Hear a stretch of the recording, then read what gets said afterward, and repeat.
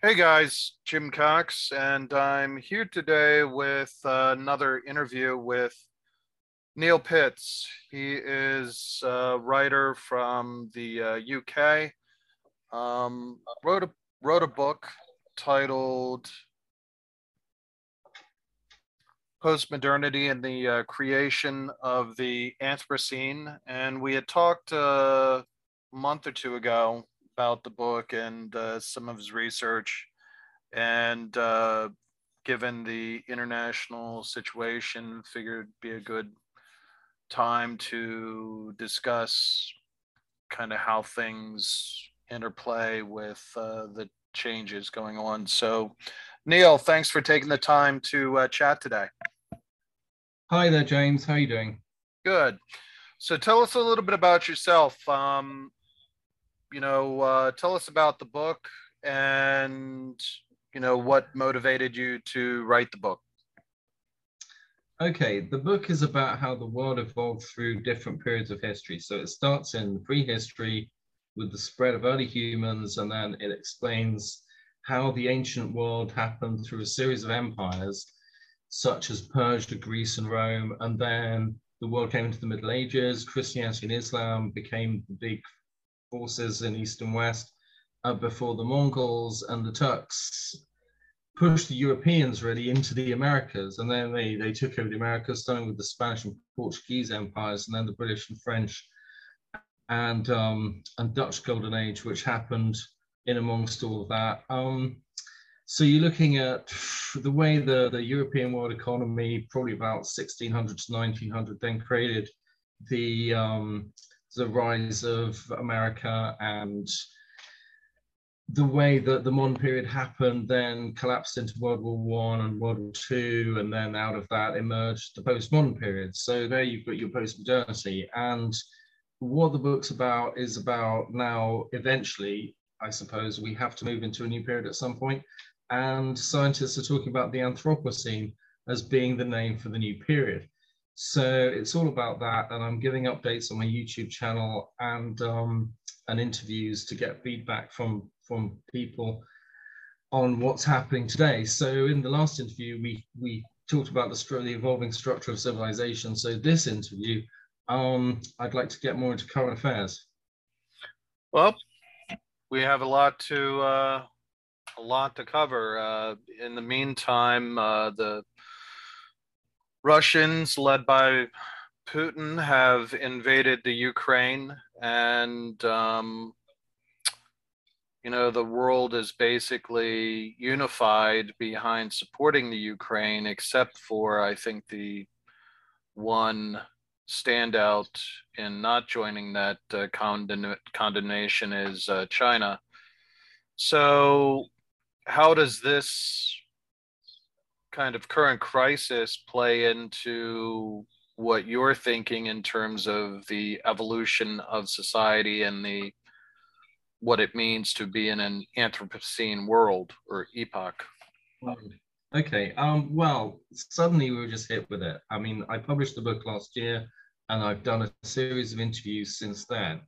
So I was thinking, how is the situation developing? How I finished the book was the world basically went onto computers. Governments could share complex information. So of course we were going to avoid something like this happening again. And then all of a sudden there was this war, and for a bit we were just living in the fog of war already, because nobody had any idea what was going on, and it took a while for information to come out through the news. So it after a while, it looked like it was actually Russia, China, and India working together to counterbalance US influence. This is their side of the story. Um, and to create a kind of a balance of power in the East. And the problem with this really is that it's only happening within Asia. So they don't really care what Europeans think about this. They claim that Russia's been boxed in by NATO. And so I've had a look at this, and I've had a look at some very mature professors who have commented on this in their own interviews. And they said, really, it depends on who you apportion the blame to about this, because Russia's claiming that NATO promised that they wouldn't expand. in exchange for a united Germany. So that's when the reunification of Germany happened. And I think it was President Bush Sr., who was the US president at the time, said, no, okay, we're going to do this deal. And apparently NATO has now expanded all the way across Europe into Turkey. So while I think Whoa, that, whoa, whoa, whoa, whoa. Ease up there, Tex. Turkey was a member of NATO well before any of this took place. They were a member of NATO back in the 60s and the 50s. So it's not the expansion to Turkey that is at issue here. It's the expansion into the Baltic states and into Eastern Europe, right? well, okay, but look, can I just finish? Sure. I mean, okay, I mean, I've looked at this a lot, and I don't really understand how Turkey is in the North Atlantic. I So agree with you. yeah. So in all fairness, I mean, I've looked at both sides of the story here, and I've also looked at Russia's conduct in this war, and doesn't look good. But they're saying that the US was worse in the war against terror, and that 1.2 million died in Iraq, in the Iraq invasion. So I'm thinking, okay, so how has this happened? Okay, now it looks like NATO's expanded to try and contain the rise of China because it's now become the number one communist country. So in doing that, they've kind of completely forgotten about Russia, who they just assume lost the Cold War, and that's that, and the Soviet Union's gone and it's all over. So they've kind of pushing on kind of like half the planet, really. And what seems to have happened is that it's pushed China away from kind of outright a kind of battle of power between the US and China. It's forced China to do something more constructive and start this developmentalist Belt and Road Initiative, which I think is a good thing because it's going to mean that China expands its influence and its investment throughout Southeast Asia and into East Africa. So that's all been happening, and I can see that there is a kind of basic polarity re-emerging again between East and West when I think everybody assumed the Cold War had finished. So I've been looking into why this has happened, and what it all seems to go back to is a divided UN Security Council, which has existed since the end of World War II. Do you have any thoughts on this? Well, I mean, I have a lot of thoughts. I mean, the goal after World War II in terms of the Security Council was, it included the allies basically that had won World War II. It really hadn't developed into the Cold War really until you get to, the later 40s. And, you end up with the having to do the Berlin airlift and kind of the communist takeovers of governments in Eastern Europe. And so Yeah. that created really the division where, Churchill basically pronounced an iron curtain had fallen across Europe. And Yeah, that was 1946. yeah, and at that point, you have, Russia was already a member of the Security Council. And so it became really kind of a playground for international politics to be, viewed rather than a way to actually. I mean, I guess it did resolve conflicts in a way that it did it diplomatically without having to resort to, extremes in terms of, World War III.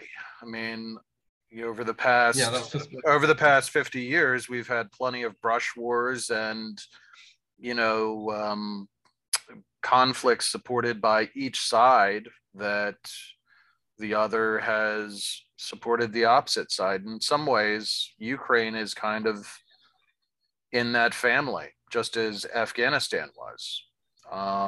yeah. So okay. So I've done some research on what's happening at the UN and reasons why reform to the Security Council have not occurred, and that is because Okay, it basically contains a number of autonomous organizations, which are like the UN Development Programme, the Populations Fund, there's an International Labour Organization, there's Educational, Scientific, and Cultural, there's the World Health Organization, the World Bank, Industrial Development Organization, and so on. And these are designed to help countries to manage the situation in the form which it exists now. So, if you like, the Security Council was set up to avoid World War III because the UN followed from the League of Nations and they saw World War One lead to World War II. So their aim was to immediately take the world away from the pattern of events which had dominated the early 20th century.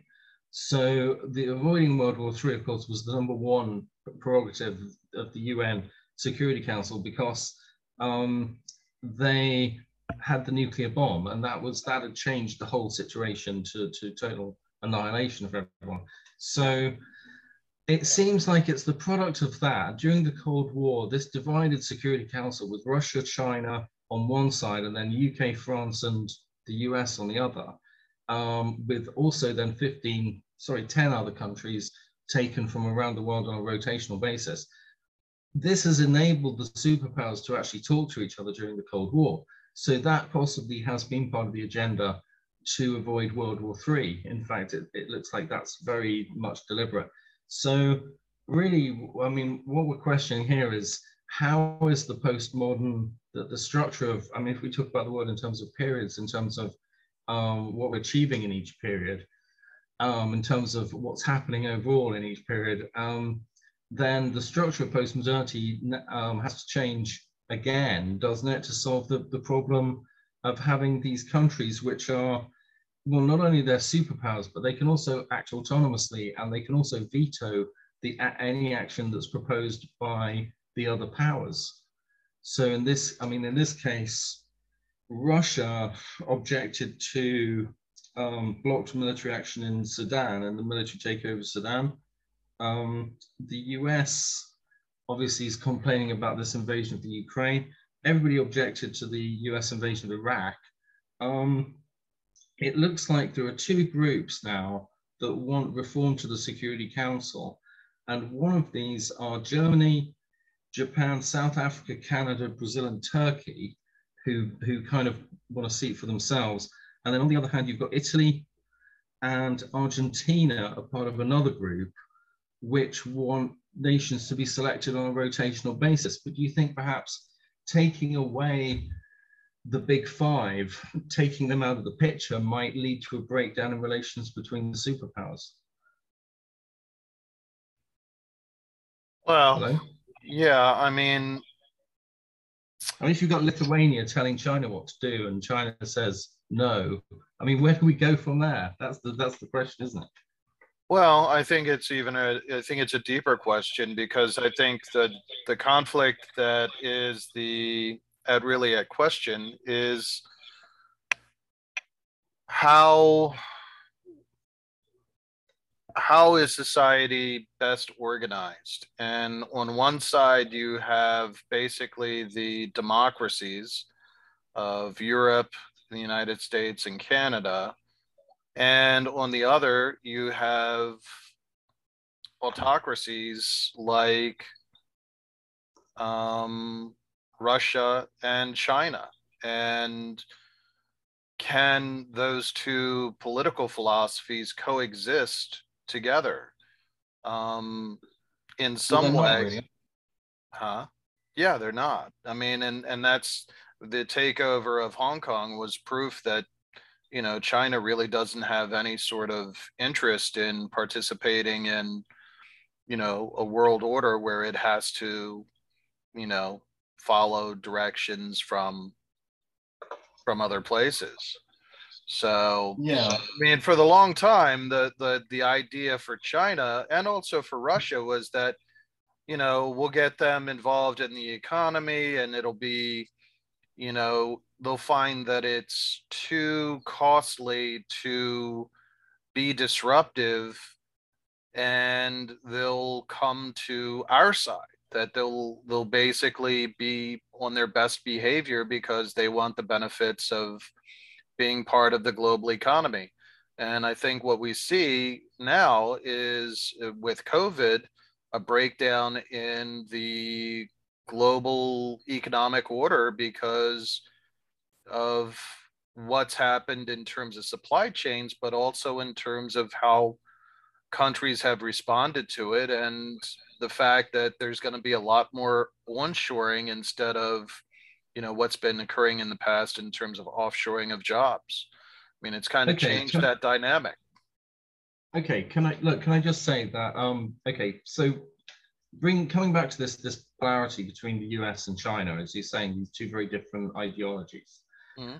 I mean, could we say that we live in a world now where there is a kind of natural divide between East and West, which we could understand through the way the situation has evolved?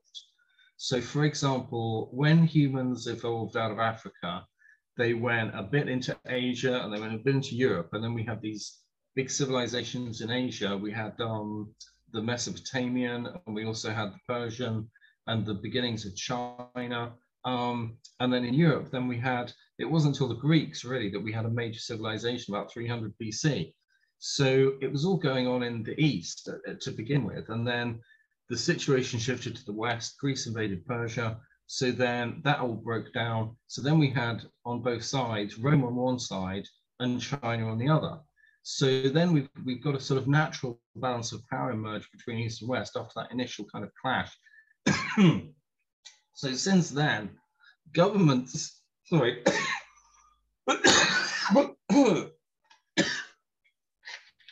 Oh, sorry, I had to cough there. Since then, governments have been focused on stability. And this is how we can see that people, even in the ancient world, were really quite educated in terms of the way that they understand government and the way societies are run. So, okay, we've got we've still got a separate East and West, and we've got the Roman Empire, which becomes Christian in Europe. And then in the East, we see the appearance of Islam, which even manages to convert the Mongols. And so we've still, got this kind of situation that's going back and forth now between East and West, rather than just a clash between East and West. And then in the modern period, then the Europeans take over the Americas, and this kind of destabilizes the whole of politics, because it means the Europeans now have the advantage of a whole new continent involved in the situation, and they end up controlling large parts of Asia and almost all of Africa. And their industrial complex evolves earlier, much earlier, and it's just that then they have a series of wars between themselves, and this situation breaks down to World War One. So then you've got to look at the situation in terms of the way that that led to World War II, and that involved the rise of communism because the Russian Revolution towards the end of World War One. And you've got this new factor of the divide in politics in play. So communism in Russia really caused fascism in Europe, and the whole situation. Whoa. Communism in Russia caused fascism in Europe? Yeah, they tried that to. That is a far stretch. I mean, fascism. Is it? Fascism is the opposite of communism, idealistically. Well, yeah, exactly. That was the point. The Russians tried to overthrow the German government using Russian money. And if you look at the Spartacist uprising in Berlin in the early 1920s, they had 500,000 people out in the streets, and it forced a negotiation with the government, which broke down, and they ended up being shot by paramilitaries. And the ringleaders of that, they knew Lenin and Trotsky and the people in Russia who launched the Russian Revolution, because they were part of the same group. So the rise of fascism established this kind of buffer state in Central Europe between the communist bloc and in the West. That's what they were doing there. They were kicking out the communists out of Central Europe, basically, because they were going to move the situation back across to the West. So are you saying that fascism is a defense against communism? Yeah, fascism arose because of communism. If you think about it, you've got an extreme communism arose as the antithesis of capitalism. So where you've got the Europeans took over the Americas, you've got the creation of this great big economy where we need to ship money forward to invest and reinvest in new projects because of all the expansion. But then this expansion led to an uncontrollable kind of, I don't know, some people say it's an exploitation of resources and people, and everything gets carried away. Other people call this progress, that it enabled modern governments to succeed. It enabled the rise of the middle class to take over in terms of government, whereas before you have the monarchy. So I mean, this is 300 years ago. So there isn't it isn't the same world that we've got now. So with all that happening, that's when Karl Marx proposed that communism was the only solution to the problem, which a lot of workers were suffering from, being exploited, being caught up in the situation. And this is how the communists developed their ideology, from the way the whole situation was evolving. They were saying, look, capitalism is never going to reform. It's incapable of reform. People were calling for a balance of left and right in politics, but it was not possible because of not only the industrial expansion in the West, but also the European imperialism, which was pushing itself into Asia and Africa. And Well, these I think people had that's large that. armies. I think that's not true, because communism is, Marx wrote based on the idea that you have this conflict of ideas, and a new idea emerges, and the reality is that capitalism, in a way, sows its own seeds of failure in terms of what it does, in terms of the treatment of workers, in terms of treatments of the planet. I mean, I think you see that with what's going on in terms of climate change. I mean, fossil fuels are really an indictment of what is at the core wrong with an extractive and exploitive economy like capitalism. But on the other side, part of that synthesis and part of that evolution is proven by the fact that you see socialism succeed in Europe in terms of providing for workers, and yet still having an economy that's still fundamentally based on managed capitalism.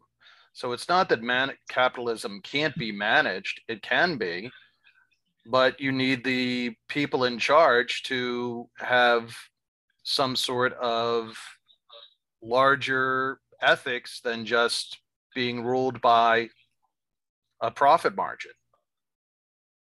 Okay.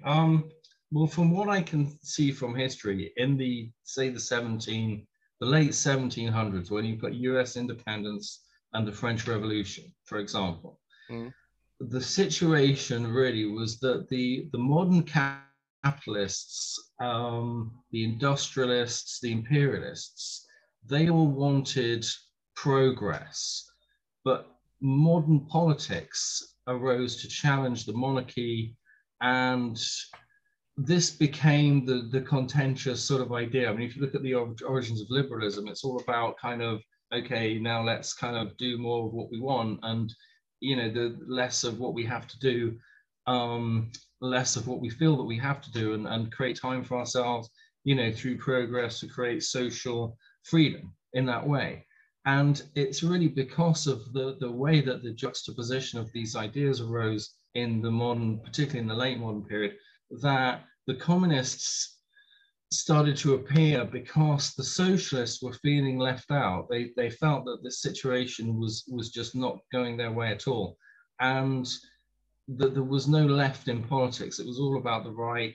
It was all about the ownership, and the conflict really was between the old monarchy and church kind of power, and the new rise of the new political and scientific kind of establishment. So people on the left began to lean towards communism really since it appeared in 1848, because Europe had been through a phase of revolutions, with the French Revolution, started with the US independence really, but then the French Revolution triggered a whole wave of revolutions all across South America, because when Napoleon occupied Spain, all the countries in the Spanish Empire went independent to get away from him. Mm. So Yeah, and I you've mean, got you the had whole of the revolution Americas. throughout Europe and throughout the 1800s, right? Yeah, and yeah, exactly. But the whole problem with the structure really was that the monarchies wanted to keep control of Europe, Yeah. and the revolutionaries wanted modern government. So in the end, Marx said, look, the only solution to this problem is going to go on forever unless people decide that they're going to do something completely different. And that's what they created in communism. And it didn't just spontaneously happen in Russia. It happened with the help of the German government, um, and a communist friend of Lenin, who set up an arms company in Turkey and worked with the Turkish government to persuade the Germans to launch the Bolshevik Revolution, to assist the Bolshevik Revolution in Russia by sending Lenin and his comrades back into Russia with a load of arms and money, so that they were ready. If you Google the Russian Revolution, you think, hang on a minute, where did they get these arms from and the money, and why were they in the right position to strike when the government was weak? And it's because they were being helped by Germany, who wanted to take them out of World War One. Well, So just to stop you this there, this just to stop you there, I think you're overplaying the role that Germany played in fostering the Russian Revolution. There's actually a podcast called Revolutions. I forget the guy's name, Mike something, and he does an entire series on the Russian Revolution. It's I think it's up to like 90 or 100 episodes at this point, and I've listened to all of them. And I, he basically using historical sources, historical research, and Germany, other than basically giving Lenin and his people a train ticket to back to Russia, there really wasn't much support that went into that. So I don't think you can say that they gave them, you know, a boatload of arms and weapons. I mean, the arms and weapons that existed that helped in terms of the revolution were there because the Russians had been fighting in the war for 4 or 5 years. And the soldiers were basically tired of dying, you know? And so okay, but if when the communists you, appealed to end the war, they had a ready group of people who were willing to join up with them because they just didn't want to fight in World War One anymore. That's where the yeah, guns came from. yeah, well, I can see that perspective, but if you just Wikipedia it, they also smuggled in arms and money. And when Lenin arrived in Moscow, the German foreign minister reported back. Um, I think it was the army reported back to the government, to say that he is working according to your wishes. That was the message that was sent back to the German government, that was their plan to overthrow the Russians. That was the deal that they had, and they did support them with arms and money, I which think that is whatever. I don't think that that's accurate, but moving on. okay. Well, that So I mean, but okay. so let's so are you saying that intuitively the idea of communism is a non-starter for the postmodern world? Is that basically Well, okay. a dead horse at this point? Is that your contention, or are we going to move on to a workers' utopia? Okay, what I'm saying is that at the time, the world was faced different problems to what we've got now.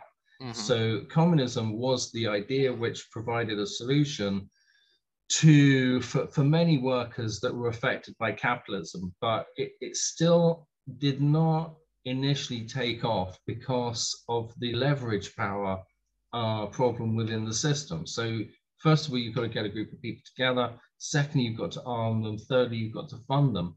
And they can't survive long enough as an autonomous unit without that support, to actually create a revolutionary force. Now, that's the way that they did it in Russia. And so since then, communism has been regarded of a virus by Western governments, in particular the United States, because it makes the situation more complex. If you think about it, you've got this idea which has become a country, and it's become the Soviet Union now, and it's become obviously communist China as well. And it's growing, it's spreading throughout the world, and we don't really know what it's doing, and we don't really know what's going on with it, because these people, they believe in what they're doing, and they're creating a completely different idea of society than the one that we understand in terms of the way that Judeo-Christian society evolved through stages in the West and created the Middle Ages, created, you know, the European empires and then modern capitalism.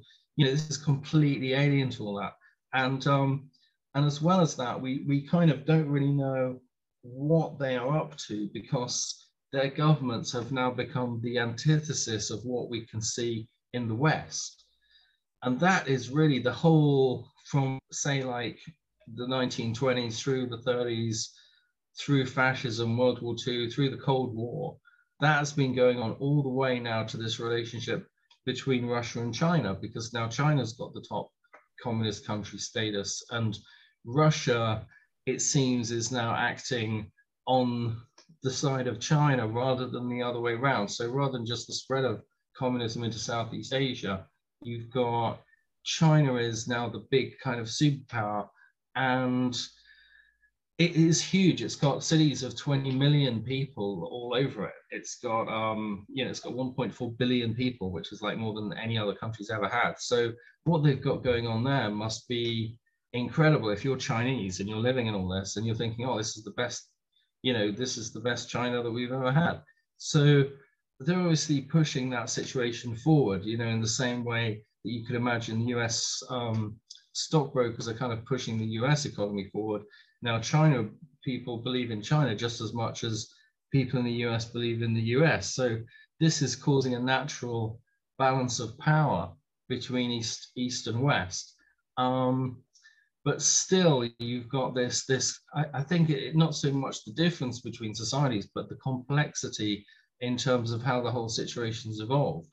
And that's what's caused the problem of terrorism. It caused the problem, you know, of the not just the different ideologies, but the way that the different ideologies are just simply arise as a new kind of a new idea that's just incompatible with everything else which has happened before, and it causes a war. And this is the same thing that's happening now in Russia. They're saying all of a sudden, oh, we've got to eliminate the threat of NATO on our borders, and they don't really have to eliminate the threat of NATO on their borders. It's just that's the way that the situation is evolving. Do you see what I mean?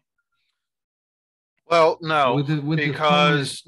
because I don't think you can really call the Chinese communist. I mean, they're as authoritarian as Russia is being ruled by Putin. It's basically it's ruled by party. It's ruled by oligarchy in terms of the rich and the powerful having a say in terms of how the government is run. And in both those cases, there's one supreme leader that basically has the say. If it has any relationship to anything, it goes back to autocracy and the origin, the you know, kings that ruled over Europe and Russia and so forth, the emperors in China for, you know, hundreds of years. And it really isn't any different from that.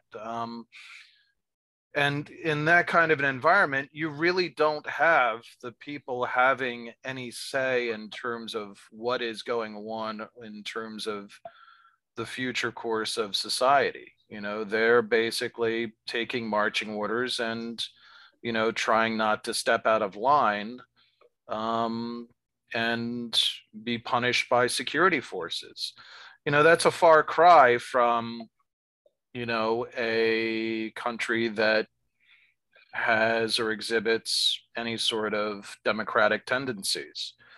So, you know, I understand Russia's fear because Russia, you know, the idea of people having a say and protesting is fearful to autocrats. And that's why they don't like NATO. And they don't like NATO becoming closer because that their idea of how they run things is the antithesis of how Western democracies operate.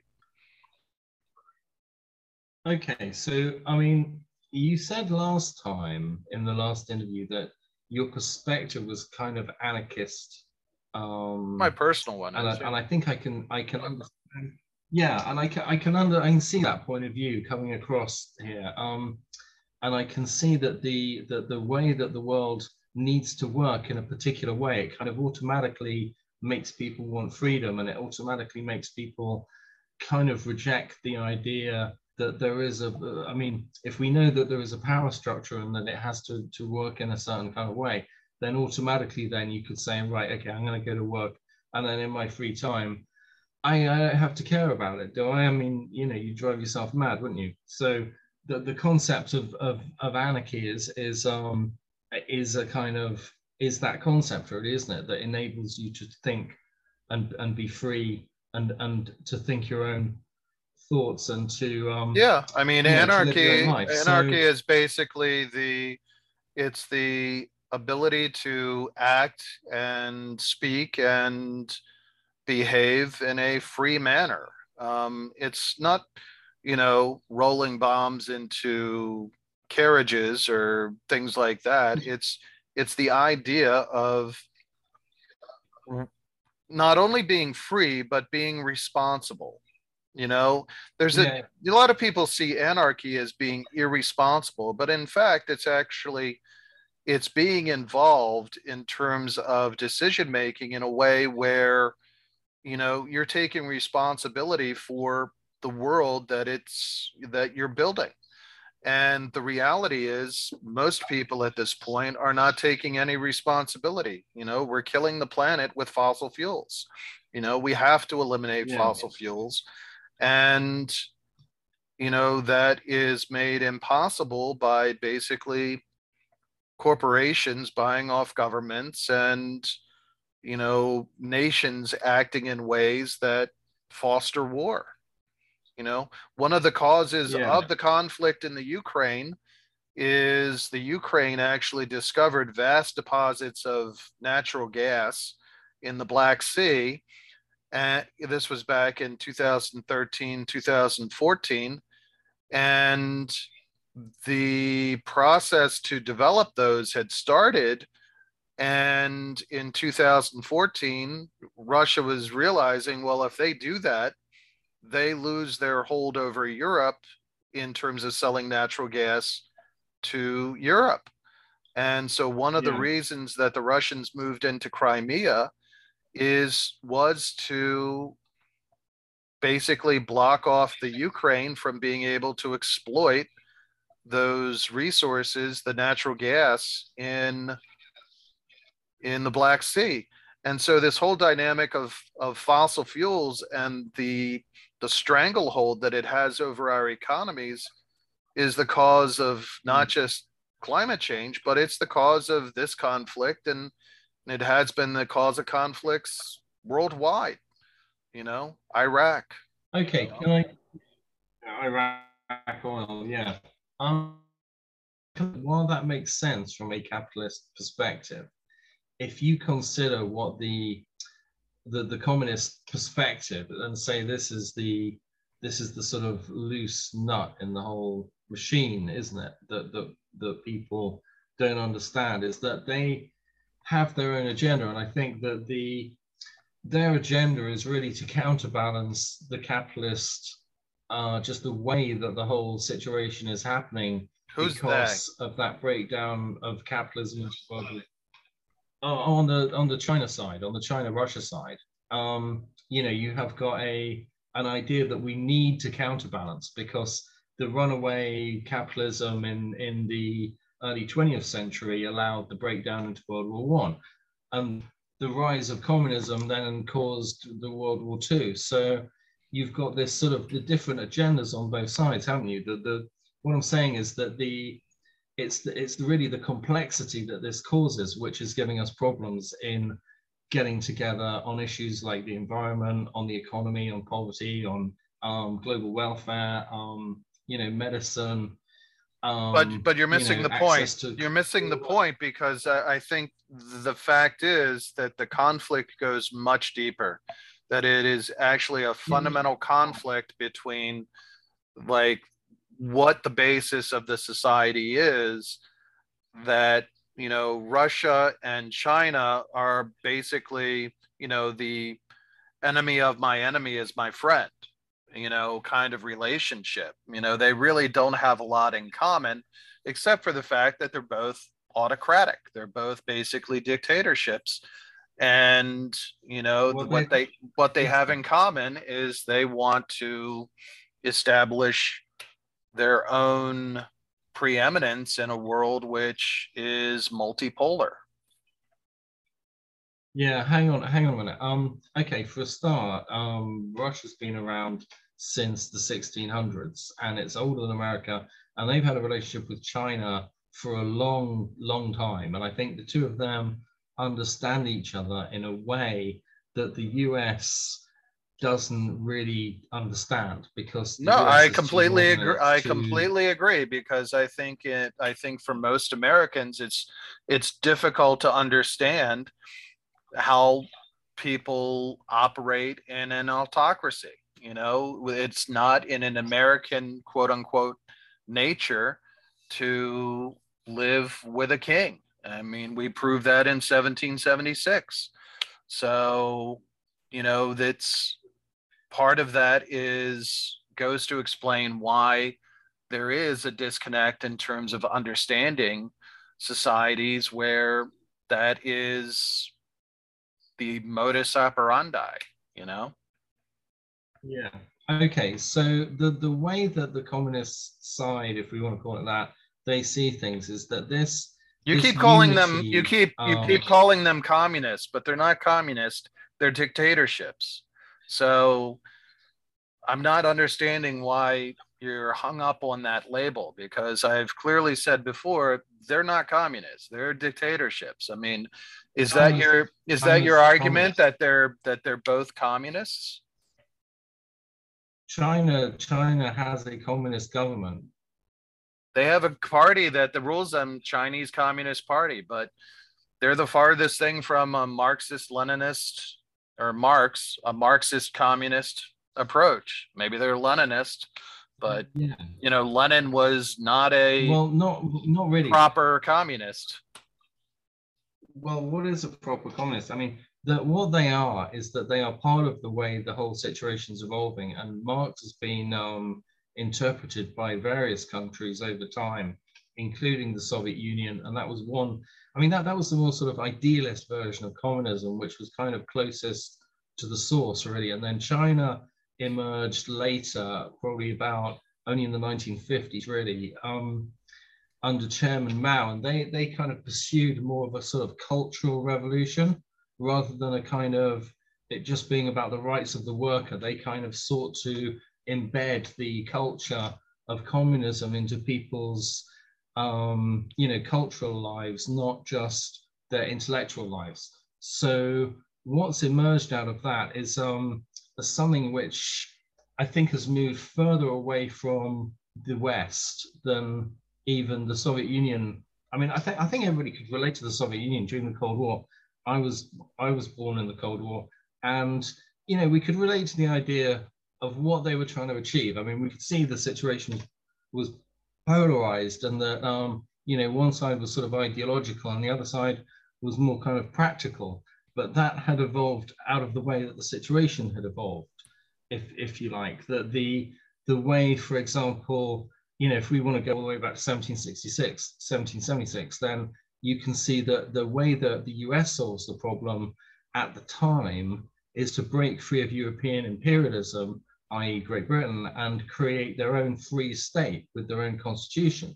And that was the best solution that could have been had at the time. But on the other hand, then the problem continued in Europe, and it continued to kind of create more revolutions and more, if you like, it's because that problem continued, that's where communism appeared. So it's not just an ideology which is about creating a dictatorship or creating or as you say, an autocracy. It's about coping the way that the situation is being managed.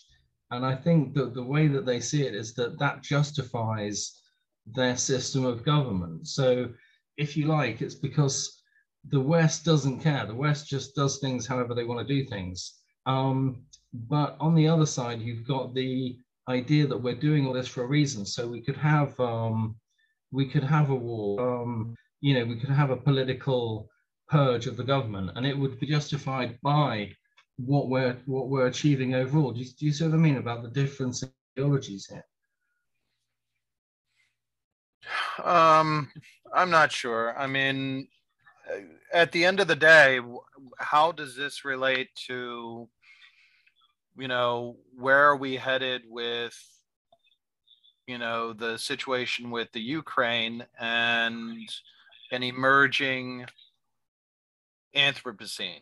Like, to go back to to bring things full circle, like, okay, given the current situation, what happens next? Right. Okay. I've done some notes on this for this interview, and okay, so I can see that a certain amount of stuff is happening in terms of the build-up, in terms of period of history. So that means everything that's happened before. Then we've got the structure of postmodernity now, and then we're at this point where we have this Ukraine war. Now, I think I've looked at this a lot, and I've looked at the way that this divided UN Security Council has been created out of the structure of postmodernity. And I think that the only solution to this is going to be in a new period. And I think that is going to be, I think a lot of people, perhaps like ourselves, we're looking forward to the Anthropocene as being like a new kind of humanistic kind of age where governments actually listen to people and, everything gets done, which is supposed to be done. And we all suddenly realize that, right, let's drop all this stupid stuff. But you can see that there is this very complex kind of situation. Perhaps it keeps the situation stable. Perhaps it's just part of the whole way people think. But at the moment, I'm thinking that the reforms to the UN Security Council that we need to stop the worst problems really from happening and to unite people on an international legal level is not going to be possible if we continue to manage the situation according to its needs. And that's what the UN organizations are currently doing. So perhaps with a new period, obviously the structure of postmodernity can only change so much as time goes by until people start to say, oh, hang on a minute, is this now a new period? Is this still postmodernity? And ultimately, historians are going to say, well, if you look at the other periods which have happened, you've got to have the end of this period somewhere, because otherwise it doesn't fit in with the way that we categorize periods. So if you look back, and this is why I did look back and record in the book about the different periods, because then you can see not just the length of each period, but the total amount that people have achieved and the way that global society has changed during that period, so that you have got kind of distinct entities, even though it's broken down in a way where each period just represents whatever happened at the time. You can see that there is a pattern moving through these periods. And that's actually what led to the Anthropocene idea in the first place, because it's the only idea that can supersede postmodernity as our concepts of our global present. So it looks like the whole idea of a new period, and it gets technical at this point as to the reasons why, and it's got a lot to do with the way that the Pleistocene, the Holocene, and the Anthropocene are being reclassified together as three periods of the Quaternary period, which is the interglacial cycles, which have existed for like millions of years. And then so the Pleistocene is like the first of those, and it's where early humans evolved. And then the Holocene is where humans from about the last 11,000 years developed kind of larger civilizations, kind of came out of the Stone Age. And then this led to the period of the world order, which we know evolves through ancient Egypt, Persia, Greece, Rome, all these empires and religions, into all this modern politics. So the Anthropocene is being proposed not just as being part of the Holocene or an extension of it, but as actually being a new period in which human evolution and the evolution of life on Earth has really become the same thing. It's become, they merge together. So the Holocene is like humans evolving culture and ideas and, politics and stuff like that. And now we're kind of looking at a kind of shift to an objective kind of way of seeing ourselves against the background of the planet. So Well, that is happening. So you're saying, and you had said this before, that the Anthropocene is something that, they're trying to decide whether we're in. We're already in it. We are it. The age of man affecting the earth and changing the climate is basically been where we're at for the past 50 years. And so the Anthropocene is basically the geologic age where man is reshaping the planet. And when you look at what's happening in terms of global temperatures, I saw today the temperature in Antarctica is 70 degrees, 70 degrees higher than it's supposed to be. Oh, 70 right. degrees. You're talking Yeah. about major shifts in terms of what's going to happen in terms of ice shelves and in terms of weather patterns. And this isn't something that's going to happen. We're seeing it. We've been seeing it for the last number of years. And the fact is, it's just accelerating. And it's accelerating at a rate which is beyond control. The IPCC issued a report a month ago saying that if we don't do something now, it's too late for anything, because this will be the last age for man. It will be extinction. Can I ask you something? Can I ask you? Okay. Do you agree that what we've got at the moment is that the structure of geopolitics is evolving, as in the way humans have evolved out of history? In terms of the structure of societies and all this subjective, kind of cultural and political thinking. And then we've got the objective timescale in which events are happening.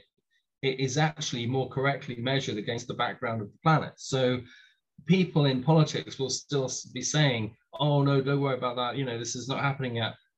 We just want what we want to happen. On both sides, on all sides of this politics, they all want to. Yeah, they keep kicking the can down the road.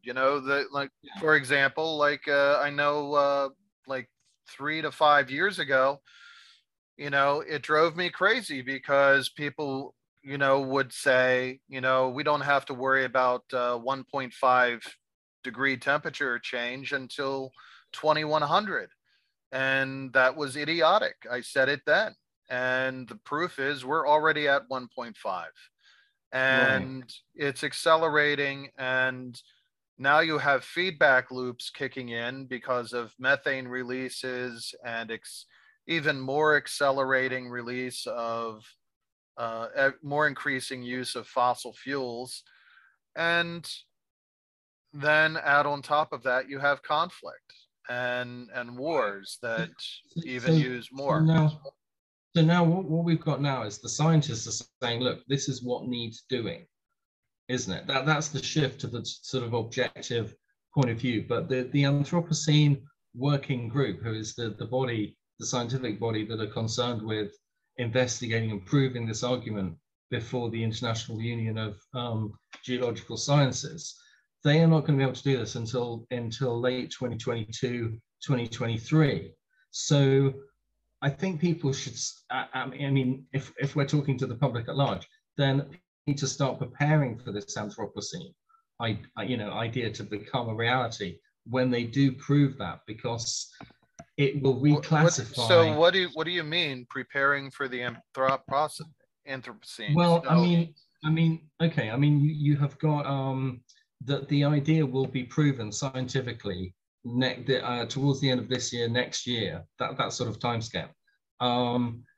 by the actual scientists within their own, with their own community, because they are investigating, samples of geology in places where the earth shows change in the chemical composition of the environment over time. So that means that we can see the kind of purity of the ancient period, and then we see the kind of the dirt of the industrial period, and then we start to see the modern chemicals appear, and then we start to see the nuclear radioactive deposits.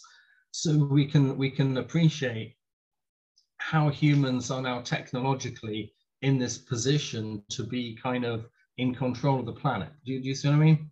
That's the Well, sort of what they. I mean, it would really take I think, an alien to have to go through that process to see that. Yeah, but that's we've already fundamentally done that, and scientists have already said we're basically killing the world based on the use of fossil fuels and the burning and the carbon dioxide. So yeah, the point is, governments are not listening, yeah, but and governments have not had this final kind of proof come in yet from the geologists. governments, you know what, it's not going, how is it going to affect things? Governments are not going to listen to a scientific study. Well, they are, yes, if it's their scientific body, and that's the problem. It's taking a long time for this argument to build up through the scientific establishment. So some Wow, people are saying that we are living in the Anthropocene now. we are. And what I'm saying is that the Anthropocene is going to become the new term for our global concept of the present, but it won't officially happen until the International Union of Geological Sciences accepts the proposal from the Anthropocene Working Group, because then that will go to governments, and governments will say, okay, yes, so our scientists are saying now that we live in this age, and this is what needs doing, and this is proven, and they can't really act until it's proven. And it sounds really stupid, but at the moment, currently, we are still technically living in the postmodern Holocene. But if you think about it, if you're the UN and you're looking at the way that events are happening, you're thinking, oh, actually that's good, because then it means that the political agenda that exists now is not clashing with the new age yet. And if that was to happen, then that would create a whole new different type of problem. So what we've got now is a situation that we can manage through the existing political channels. So you've got, how is the current situation not clashing with the planet? Yeah, well, yeah. Okay, because of the way that the situation is being managed, we have a hell of a lot of this complexity in the subjective political way that everything's being done, and we started with that really. So at the moment, basically, I believe the UN is kind of watching this happen, and they are guiding it towards a successful resolution, rather than, I mean, if you consider the problem first was just to avoid World War III, they have got to gently manage the situation and kind of just guide it slowly towards a point where I think the world will cope with a better paradigm, and it will cope with the Anthropocene paradigm, because it has to, because then it's a proven fact. So that is where we're going, is we're going to have to get basically from where we are now to a situation where I think there's going to be reform at the UN Security Council in the end, and I think obviously there's always going to be reform at the UN, and there's going to be changes to their organization structure, but it can only come really as the situation is being managed at the time. Do you see what I mean? That's the problem with it. Yeah, I mean, I don't know. I don't see a lot of potential for change, given kind of the breakdown of international dynamics, given Putin's invasion of the Ukraine and what that's done in terms of the international order. But we've run on a lot longer, and maybe we can go farther at another time. If you want to share your link, what is the address they should look up for your YouTube you mentioned, or your website? Okay, I'm just Neil Pitts on YouTube, but I've got a website which is Neil Pitts, all one word, dot website2.me, me. So that's my website's got a link to all these interviews and a list of things which I'm doing at the moment, and it's got my current events and it's got recent events. So that's well worth looking at if you want to look at how the situation's developing with me, because I get new information in all the time and I'm always updating the way that we are understanding the situation. So this is where I've got to currently at the moment. And I think that's pretty accurate for the UN to be. Maybe they've been watching this Russia thing for a while and thinking, oh, they're going to do it, they're not going to do it. We don't know. Because obviously the UN, they've got to be above everyone. They've got to be watching the US and equally the UK. So they just kind of monitor things and then they apply, reasonable kind of discourse, with the powers involved, and they, we have a meeting, we have and things move forward. And this is what people don't see about politics, is really the way the world is moving forward. It's moving forward very slowly, but on a big scale. Well, we'll have to see. But I appreciate you taking the time, and we'll talk again soon. Okay, thank you very much.